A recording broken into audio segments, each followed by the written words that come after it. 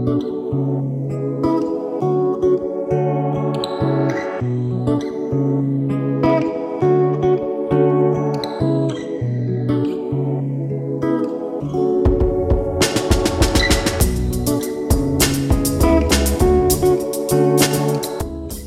everyone, welcome to the Earth Rights podcast. I'm Mel.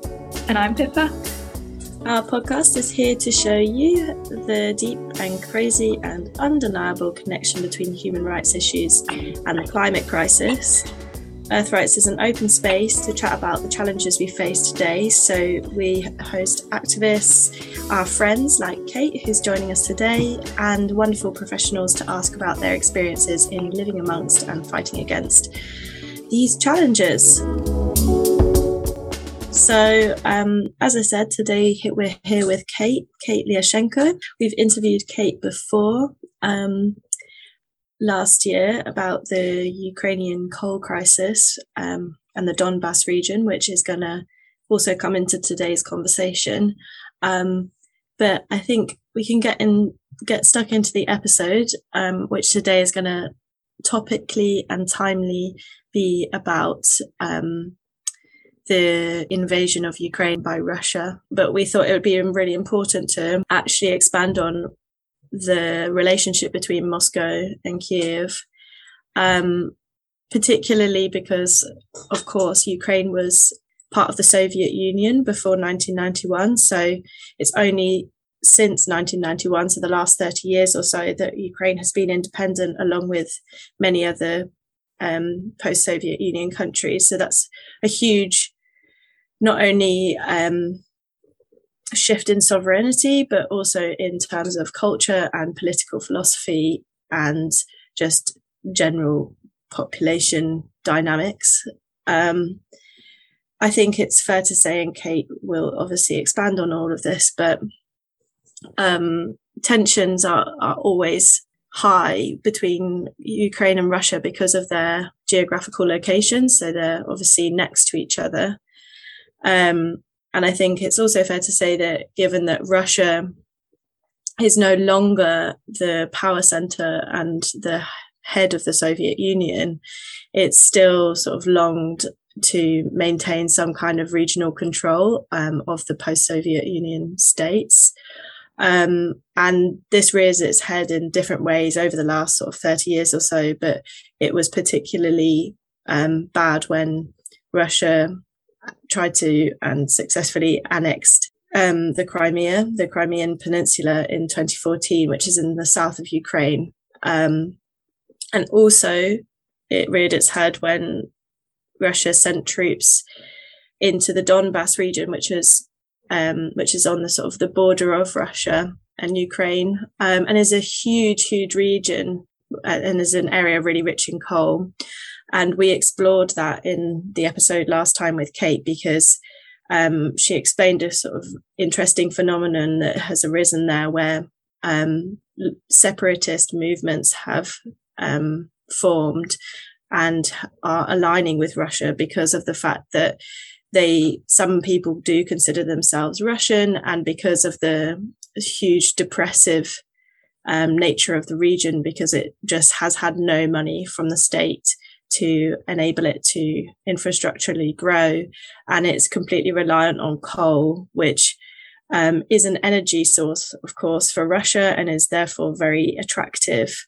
But we'll return to that. But it's just important to get a picture that this relationship between Russia and Ukraine it's an ongoing war between two countries. And Kate described this as a frozen conflict, as something which neither one is winning and where no movement is being made. And perhaps now, I guess, it seems that actually it's the tension is really reigniting and things are getting really serious. I mean, perhaps I think after the 2014, when Crimea and the Donbass regional invasions happened, there were some peace agreements signed, and Ukraine was re-established as a sovereign nation and Russia was put under a lot of pressure to stay out, essentially. But I think it's fair to say that Putin still maintains that Ukraine is really a part of Russian civilization, not only culturally, but historically too. And I think Putin and the Russian nation perhaps think this not just about Ukraine, but about many of the post-Soviet sovereign nations, that actually so much of their history is intertwined, that they see their power as a continuation of the USSR and the Soviet Union. And now that Ukraine is continuing to try and move towards Europe. I mean, I think Kate would say that it's very the population is very divided on that in that way. Just as clearly it is in England as well. Our referendum showed a really nice split between people who feel European and people who feel very national. But essentially, any kind of move or alliance towards Europe is going to frustrate Russia.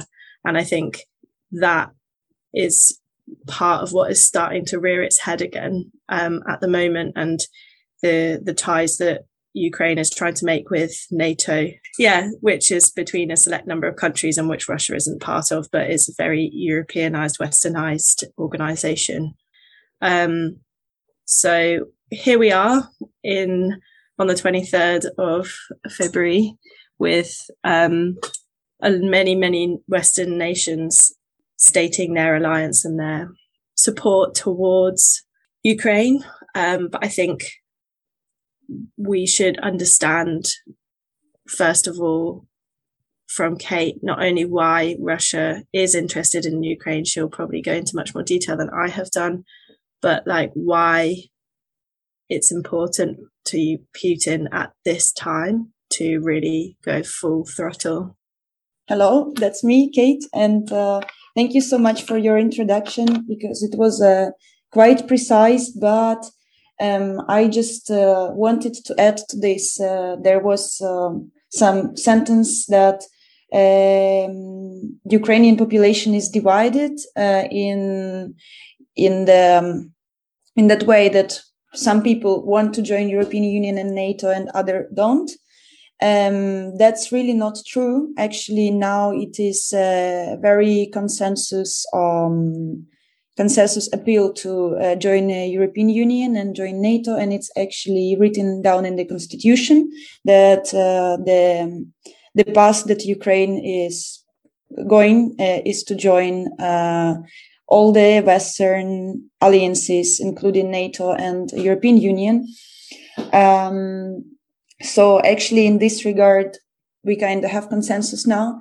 Of course, some people would prefer maybe that Ukraine is a neutral state, but at the same time, it is kind of clear for everyone now that we are deeply affected by this aggression from the Russian side, and that sovereignty of Ukraine can be easily lost. So we cannot really be neutral, Switzerland, for example.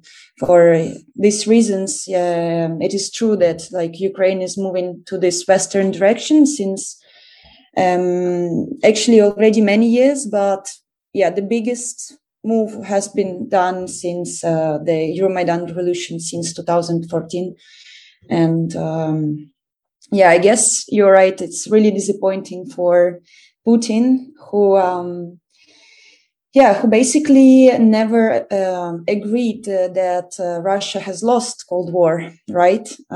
So Cold War didn't really finish. It's changed, and now it's way more informational, but it's still happening. And because Ukraine is joining the side, not Putin's side, I think it's a big threat to his power, and it's a big threat to his support, and he's building a lot his propaganda and his image for the electorate, as if he's some sort of building alternative to USA, and the USA is like the main, basically the main aggressor, and it's gonna be like if Ukraine would join NATO, it would mean that USA is moving towards Russia, and it is aggression from the USA towards Russia. So this is, I guess, how it looks generally for him. And for your question, why right now? It's actually very contested, and I think nobody really knows. And I guess that was the whole idea, because this invasion had to be unexpected, right? But at the same time, I guess Putin started moving the troops since like Christmas, more or less, and there were no really anything like any event that would trigger it. Actually, like we were not even discussing much the NATO alliance. Like I don't remember in agenda or in press like that it was a very question of the discussion. Actually was not. So we really don't know, and there is a discussion ongoing why right now. Maybe it is connected to the fact that like the panic around pandemic is kind of coming to an end, and like things seem to be stable, and like everybody kind of lost interest, right, in this Ukrainian-Russian situation. So it was kind of a good moment to attack, because nobody expects. I guess that was the main reason, but of course nobody knows what is in the head of Putin actually. So hard to say. I just wanted to ask more of a personal question about, obviously you're currently living in Lisbon, but you have a lot of family and friends who are living in Kiev and also in kind of more rural areas of Ukraine.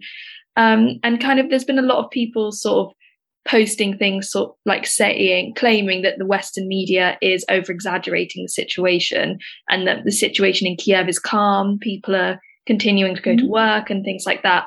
And I saw you post something on your own Instagram saying, people are saying everything is normal in Ukraine. Yes, but people have lived with war for years. They've chosen to carry on with their lives, but it's not easy and it's not natural. So from your conversations with your family and your friends, how are they coping with the situation? Obviously, today, as we're recording this, tensions have really, really escalated. But over the past few weeks, how has the picture changed, and how are your family and friends like coping with the situation? Yeah, I mean, dynamics changed a bit. I think like 2 weeks ago, I think like right before the Olympic Games in Beijing started, we had like that moment of panic a bit, like around in my circle, but then later like people were peaceful, like in peace again, and then like again. So it's like it's kind of always some sort of roller coaster, and for many it's like, yes, everything seems normal. You can go to to a restaurant, you can go do shopping, and like everything is open, everything works, and like people are traveling. It really doesn't seem that something is wrong, right? And it's like this for many years. So I guess it really depends on the person, but some people, I guess they are managing not to show how actually nervous they are, or they're nervous at some point in the morning, for example, and in the evening they're not. Some people are having problems to sleep, but some people maybe at the opposite, right? Like just trying to not read the news and switch off their phones. And I really don't know how it's like right now for everybody. I don't think that there is like a mass, like I can say that there is like the whole dynamic of the society, because I don't know how everybody obviously feels. But yeah, if you look just at the street and like what people are doing, it looks quite normal and like nothing is happening. I know you said, I think you mentioned to Mel yesterday that sort of your parents and family are like kind of packing bags and preparing in that sense. So is that like, what are their plans if like the situation gets worse? It is a recommendation actually from the Ministry of Internal Affairs, and yeah, it has been basically like written in the official websites that everybody has to keep belongings, like important belongings, like documents and everything, in like one place. And I think it's like very logic thing to do. I mean, anyhow, like even if there is no threat of war, it's kind of important that you know where your passport, and like that in some situation you can like easily collect your things, right? So in the situation when we have such a big threat, of course we have to do that. But my parents are not going to flee anywhere. And actually I was talking about with them about it yesterday. And like, for example, my brother, he tells, like, yeah, we should really think about it. Like, where are we going? And like, where are we gonna move? And my mom was saying that she's like would stay until the end, because like she and my dad, they're doctors. So if if their help would be needed, then they would provide it. And how do they feel about the fact that you're in Lisbon, or how do you feel about the fact that you're currently living in a different country? On the one side, yes, it feels like that I'm in the best situation ever, because I'm so far from what is happening right now or what might have happened soon. But at the same time, yeah, it's like, it feels a bit like I'm a traitor, that I'm like so far away and not really participating in what is happening right now. But at the same time, like, what could I do, right? Like, so yeah, it's one hour I'm feeling all like so good, I'm here. Another hour I'm thinking, oh my God, like maybe I should check the tickets.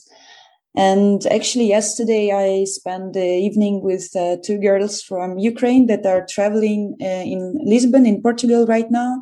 And I mean, we were like meeting 2 days in a row just because I think that they are understanding me best than anybody else. And in that sense, I realized that I kind of feel a bit alienated, because at least like when you're in Ukraine and like you're surrounded by people with the same problems, and because I'm here and most of my friends are international, like they're not from Ukraine, they're from everywhere else, but not from Ukraine.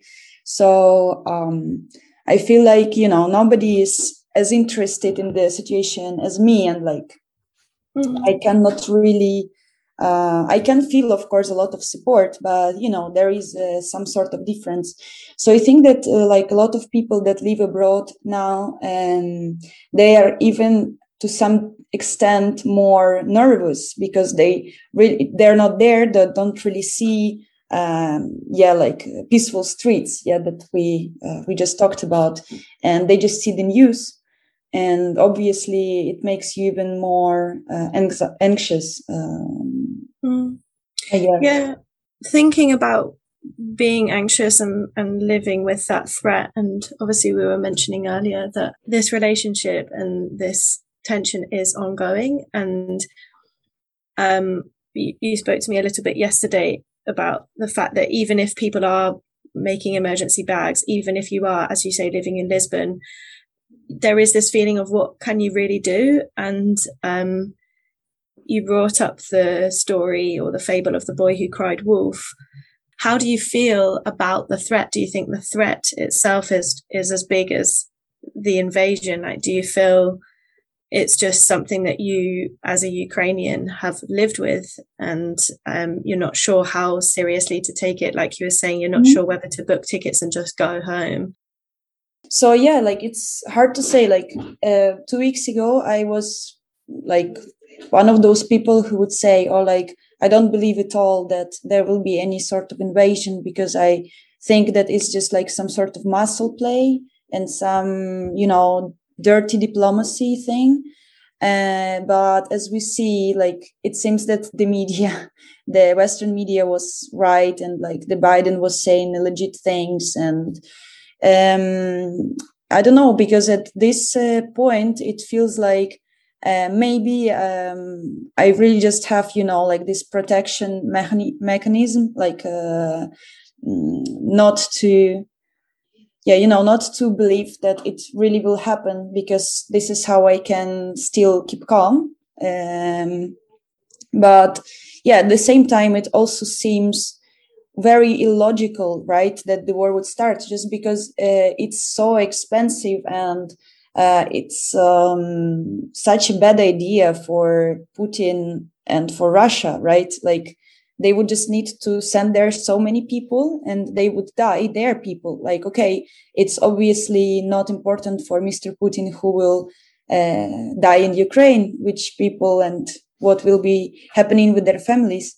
But at the same time, there will be like a lot of loss from Russian side as well, because Ukrainian army is way stronger than it used to be in 2014. So it would be a very different dynamics.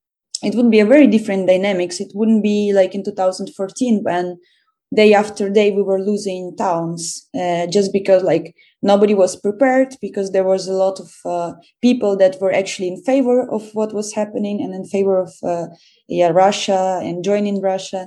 But now Ukraine is a very different place. So that's why sometimes I'm thinking like that's not gonna go further than just, the Donbas region. But also, I don't know, because you see that the situation changes so quickly, hard to predict, really. Obviously, you said how, your parents are doctors, so they feel a sense of duty to stay in Kiev. Mm-hmm. Or your parents, whereabouts are your parents living? Yeah, they're in Kharkiv. This is actually the city that is on the east. So they live around 60 kilometers away from the border with Russia. Okay. But obviously, you also have a lot of friends who are the same age as us, in their early 20s, living in Kiev. And how do you think the situation is for them as a younger generation, and specifically for your male friends? Do you think that they feel kind of prepared to go to war? And I think in our last episode, we interviewed our friend called Ray, who lives in Taiwan, and he talked about the fact that in a similar situation, that this is a country that faces the threat of invasion, and is a country which China believes belongs to them in a similar way how Russia believes Ukraine belongs to them. And Ray talked about the fact that they have conscripted military service for young men, but it's only 3 months. And so he wishes it was longer, because if there was a war, how could he be prepared to fight when he's only been in the army for 3 months? So is there a similar thing in Ukraine? Do you think your friends, would want to fight, and would they feel prepared to do so if they had to? So, yeah, like I didn't actually talk exactly about this with my friends, just because I actually don't know why. Like, I mean, this couple of days, I'm just talking with my mom, to be honest. And I cannot say that like I'm all the time communicating with my friends, just because, like I'm away, very far away. So the dynamics of our friendship are different right now, like since I moved. So I didn't really ask them, but that's actually what I would do probably after the podcast, just to know. But actually, like what I can see is that, of course, like a lot of young men are definitely very scared, and definitely something that they don't want to do. But at the same time, we have such big level of hate right now towards Russia, obviously. So I even saw some images that people, like men, are queuing for the I don't really know how it's called, but like these institutions, right, that collect people for mobilization. So yeah, I guess like there are definitely people that are like very determined and that really don't want to be aside. But it's a very hard moral situation, I guess, for many, because on one side you're very scared, on another side you don't want to be, to surrender and to be one of, I don't know, traitors, kind of. So yeah, and I guess it's really hard to know how prepared one should be. Like, you're against Russia.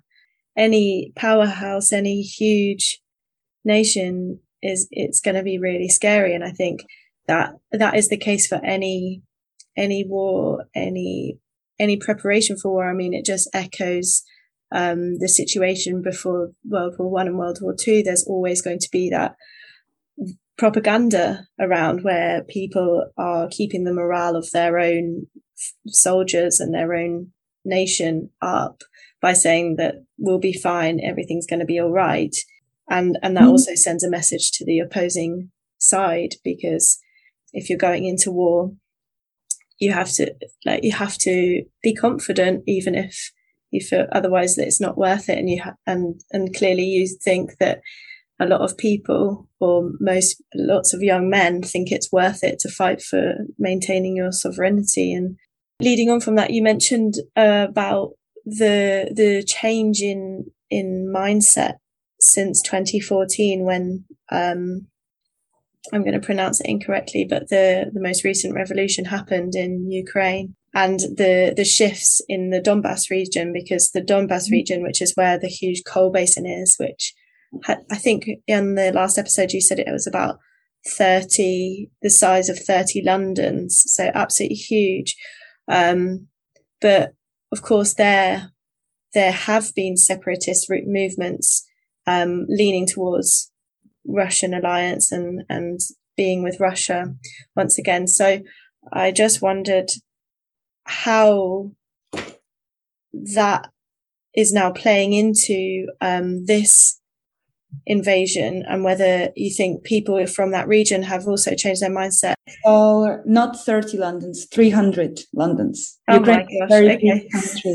So when we are talking about 1/3 of Ukraine, we are talking about like Germany, basically, you know, like it's a very big state, so it's a very big area.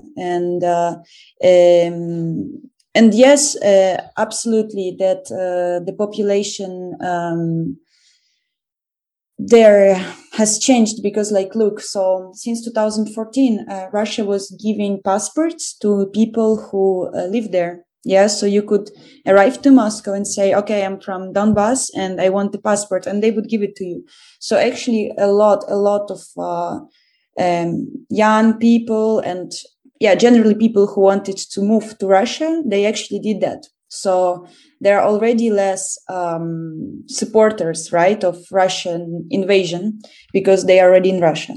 Then there were, I guess, 1.5 million since 2014 moved inside of Ukraine. Yeah, we had refugees as well. Yeah, like Ukrainian refugees. And they are all now living in other cities. In my city, for example, there are a lot. And in Kiev, obviously, everywhere, it's a huge part of population who wanted to be together with Ukraine and who were not separatists. They're just not there. And there is the rest, some other, people who stayed there, probably they are either connected to the separatist terrorists, they're connected to Russia. And of course, this is a big threat for our military troops, because like even right now, these people are used to for some provocations, right? So, for example, there would be some explosion, and the Russian media would say it was explosion by Ukrainian military troops, but it would be actually these terrorists and people who support them. And we don't really know how many of them are there because, of course, there is no like census or something. We cannot measure. But also there are people that are very patriotic, living there. These are people who just stay there because they have a very, they really like just want to stay there and they want to protect their land. And I'm not talking about like military troops. I'm talking about like people that actually stay there. They're Ukrainian speaking and they're very patriotic, and they are very for sure they would fight just until the end, because if they stayed there for this long 8 years, they would stay there forever and they would fight until the last drop of blood. So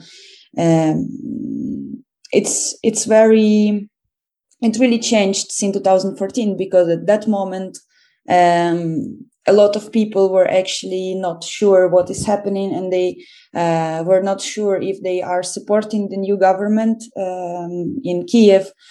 Now I think that despite the fact that we cannot really measure the different groups, but anyhow, people made their decisions, right? And that changes a lot in all this dynamics. Yeah. And connected with that, well, one thing that I was wondering, so you mentioned about that is on the border with Russia. Does that mean that that's an area where Russian troops can just sort of infiltrate quite easily? I mean, Russian troops already invaded, right? Because yesterday Putin actually acknowledged these two republics, Lugansk Republic and Donetsk Republic.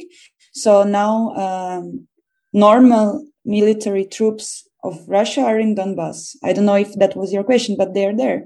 I mean, they have been there before, but before they were saying, we are not there. It's just the separatists who really want to join our country. But now he directly said that we acknowledge these republics, and right after that, the regular army of Russia actually moved inside of Ukrainian sovereign territory. So now they locate there. Yeah.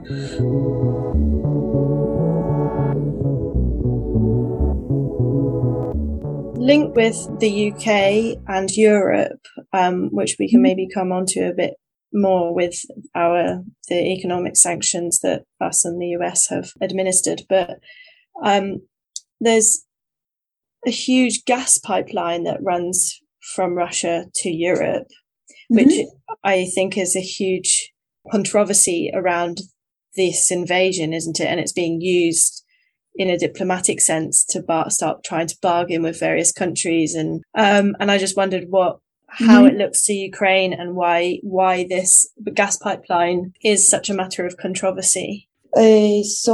Actually, Ukraine has been always this transit country for the gas export from Russia to European Union. And actually, Russia had to pay huge fees to Ukraine for, providing basically that service. And now, since 2014, obviously, we couldn't agree anymore on that we would help Russia gain so much money from European Union by the gas export. So they actually decided to build this Nord Stream 2, which is a pipeline running 760 miles from Russia to Germany under the Baltic Sea. So it was like a huge investment over, I don't even know, $2 billion, I guess. It was the cost of this construction, and from the very beginning, we were realizing that, like, if European Union would agree on that, it would be basically meaning that they don't care about Ukraine at all, right? Because they're like, yeah, okay, here are your sanctions, but we will be still buying your gas, right? And paying a lot of millions every year, so that you can use these millions to to make Russian army stronger and later to invade Ukraine. So this is how it actually looks like, right? And Angela Merkel, she,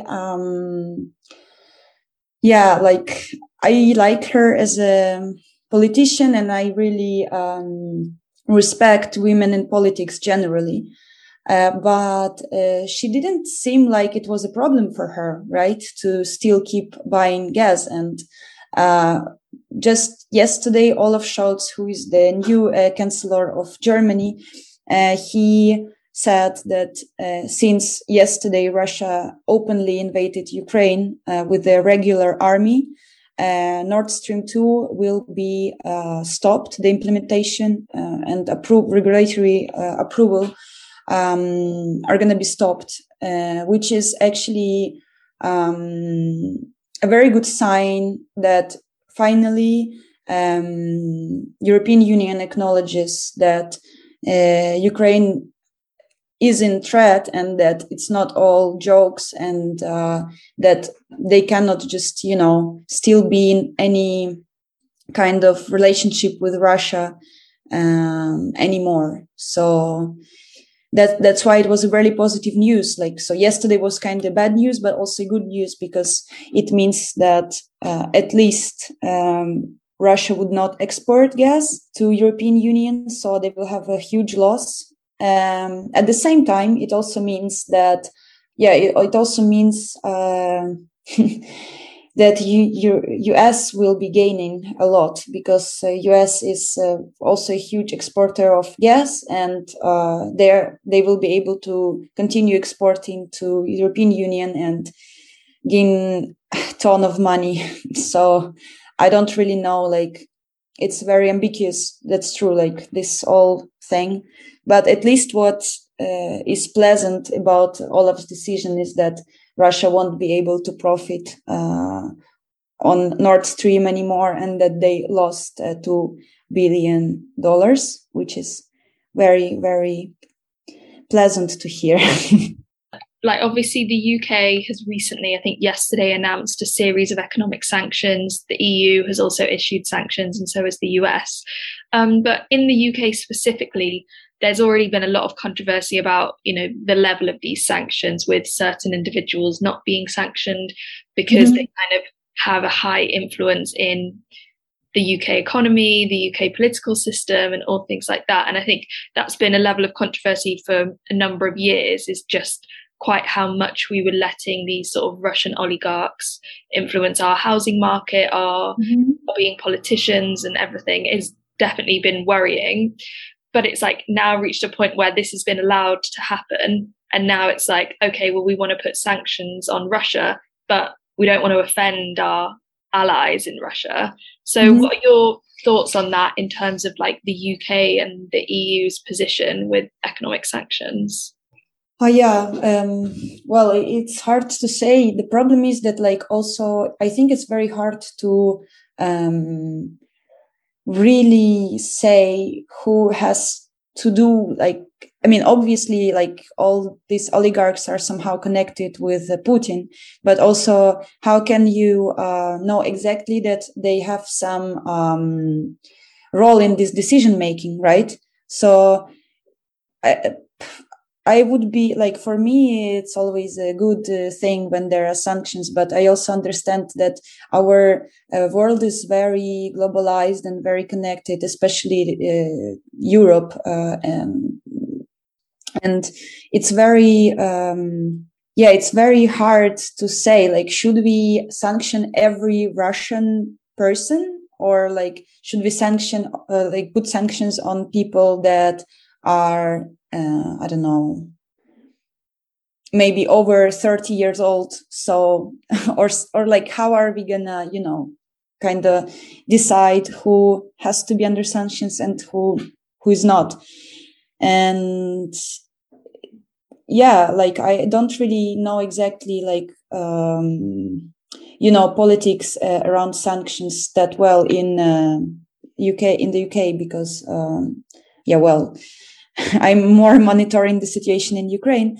But I would only hope that there will be more sanctions, even though I understand that for the UK and for other European countries, it's disadvantages in terms of economy. And that's why it can be quite frustrating. Suddenly it seems that we care, but we're not caring enough. Do we care because we really are allied with Ukraine and would do anything to stop Putin, or are we scared of Putin and are protective of our gas and oil supplies, which I think just on a really basic level links with the basis of the podcast of Earth rights, because we're trying to highlight and show the connection between environmental issues and climate change and human rights. And of course, like, Ukraine's right to self-determine and people's right to lives is put into jeopardy because of the fact that energy and gas is at stake. And that just seems like hideously hypocritical when all of these nations, particularly in Europe and in the West, have put themselves forward to be part of agreements throughout the world to start bringing down their greenhouse gas emissions. And yet that's not happening quickly enough and isn't happening at such a degree that people are willing to, when human rights are at stake, Absolutely. to actually step up and make a better and fairer balance between those two competing systems, competing structures, competing fields. And what was I going to say about that? Well, I guess the one thing that the UK is doing to prepare, which I think is part of the sort of the overall Ukrainian strategy, because as you said, like, Ukraine is now really heading towards wanting to be part of Europe and the EU, etc. But obviously it's not yet. And so therefore it's really got to form alliances and ties in smaller ways and immediately in order to feel protected naturally. And so there is a three-way alliance between Ukraine, Poland and the UK, which I think is definitely a positive support network for Ukraine and is quite typical of Ukraine's strategy, as I understand, because it's trying to gather any friendship that it can against Russia, knowing what it's facing. But it did, as soon as we looked at that yesterday, Kate, it immediately made me think of the Anglo-Polish agreement that happened back before World War II, and that there was a different alliance against Germany, and just how, like, nations can quickly come together to support one another, and in a way, like, as we do with friends, that is a really important and immediate way that we can help each other. So perhaps that's like one positive. It's this, like, whole situation really shows well. It's a very good illustration of how human rights are connected to environmental issues. And if European Union countries and generally, like, European countries would have to transition to move away from gas faster, and, like, more, it would be more intensive work done, then there wouldn't be this situation, right? At all, probably, because what else can Russia use to blackmail? What other, like, pressure points does it have? Nothing except of gas, like, if we are talking, if we simplify it. So, like, that's that's a very good illustration, and just wanted to add that. Yeah, definitely. I think it does highlight, like, which is what Mel was kind of saying, like in every episode, even if we haven't explicitly pointed out the connection between human rights and the environment, I think it's just that realization that in so many different ways the two are fundamentally connected.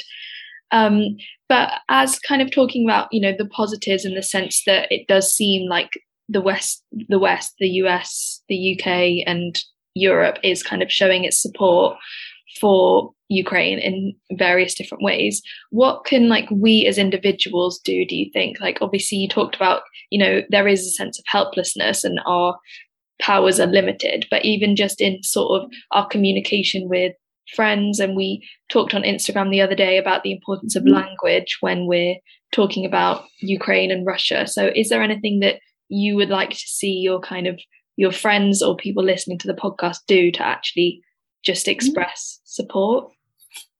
Oh, yes. So, I mean, actually, I think what is really important that, people are keep being interested in this, and that they're not spreading misinformation, and they're checking that the news are legit, because actually what really makes it worse is panic, and especially when you see spread of some misinformation, that feels very awkward, and you don't feel good about it when you see something like this. So I would just ask no one to spread misinformation, but still be interested in the issue. And one big thing that anyone can do, there is some non-profit organizations, for example, Razom for Ukraine, which means Together for Ukraine, where people could donate money that would be used for army, and for some humanitarian help, for medical aid, and many other important things that need financing now. Obviously, the government is now financing these spheres a lot, but anyhow, even 1 or 2 more euros, they actually matter.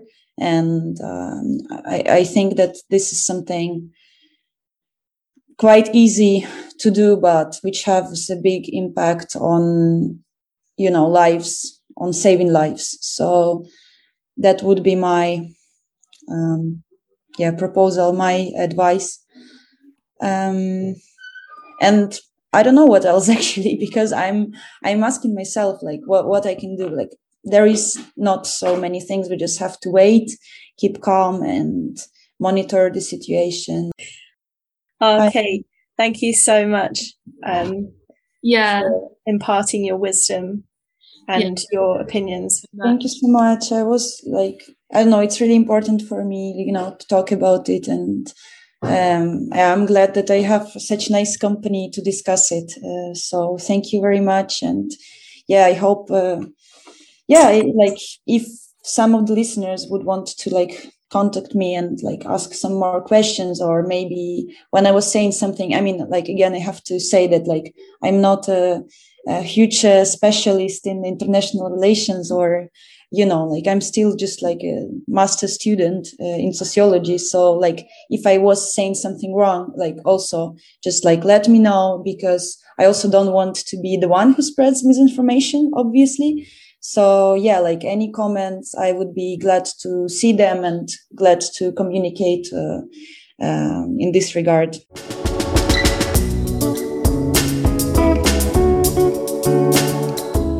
We're just chiming in to remind you that you've been listening to the Earth Rights Podcast, the podcast and platform which focuses on the connection between human rights and environmental issues. I don't know about you, Mel, but I just think that was such an inspiring conversation. I feel so thankful to Kate for kind of sharing and talking to us about a topic which I feel must be so emotionally exhausting and draining for her. But I also feel really thankful to be able to have a space to talk about it with her, because it also must be difficult to be living in Lisbon, but reading the news and kind of feeling in two different worlds. So hopefully it's like creating that space for these discussions. But yeah, Kate's just so knowledgeable on so many different subjects, and it's always such a pleasure to kind of catch up with her. Totally. Also, I think she's just very perceptive, and I think a lot of what we spoke about relates to so much of like this international political system that we find ourselves in. And as we were all touching on, I think the fact that there's this catch-22 constantly of, okay, everyone needs energy in the world, and everyone therefore is using energy, gas, coal, electricity. Well, obviously it creates into electricity as a political tool, and just how jeopardizing that is to human rights. And like, you could really feel that with Kate. You could really see that and hear that she was in two minds about what to do for her friends and her family, and that it sounded like Ukraine really did know what it wants now, and it wants to move to the West, just in a similar way to how Kate has. Kate's moved west and further west in her early 20s, and it just signifies that sort of cultural shift in Ukrainians. And I think like it's really nice to acknowledge that, and acknowledge that as against the Russian invasion. Absolutely. Like, I think, yeah, so much has changed since 2014, and to acknowledge that and acknowledge the sort of the shifts in perceptions that have happened. And yeah, Kate is kind of an amazing spokesperson of those changes and represents kind of Ukraine as a international country that represents so many different cultures. It's no longer just an ex-Soviet state. It's in itself a beautiful country with so much history and culture and art surrounding it, and Kate represents that in so many different ways. Thank you so much for listening to this episode. This podcast is produced, researched, hosted and adored by me, Pippa. And me, Mel. Our new 2022 music was produced by our lovely friend Harry Proctor, so thank you very much. Please follow and subscribe Earthrights on Spotify, Apple, Acast, or wherever on earth you listen to us. We also have a website, earthrights.co.uk, that you can check out. We'd really love to promote Earthrights through offline and tangible channels, so please keep sharing our stories, such as the ones that we explored today with Kate, through word of mouth, and keep looking out for posters and leaflets, and basically just keep the conversation going. But if you are an online person, then please follow Earthrights on Instagram, Earthrights_. So yeah, we look forward to hearing you, and yeah, definitely get in touch if you have any questions for us or Kate. Lots of love. See you soon. Bye.